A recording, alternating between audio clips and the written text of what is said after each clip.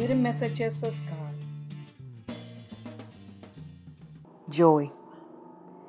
Just as Mary lives with trust in God, she goes further, and keeping the words in her heart, she lives with intense joy every day, knowing that on the day when her heart will be pierced, God Himself will be with her, so she will never feel emptiness, nor suffering, but pain and sadness, with certainty of a greater love. Imagine this. You have been told you are going to suffer. What is your attitude?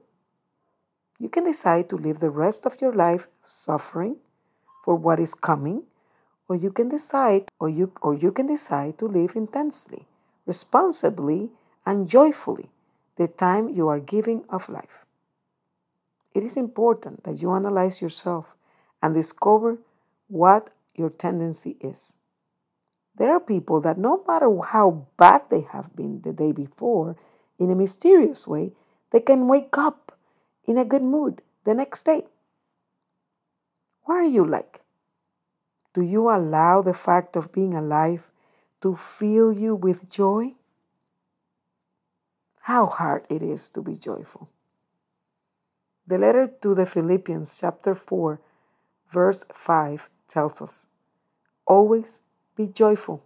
I repeat, be joyful and show everyone a very open spirit.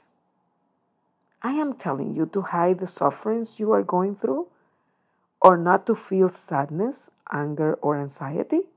No, the issue is where you base your life. If you base it on control and things are not going the way you want or you imagined, you will be bitter forever. How can you live always joyful? When you understand that everything is given to you, that you are on your way to heaven, and that if something happens to you on the way, it is going to make you stronger. Give thanks for everything and live in the joy of knowing that you are loved by God. You're not alone. Do not be afraid. God is with you, close, very close to you. Seek Him and rejoice in the Lord. There is a phrase that says, the present moment is never unbearable.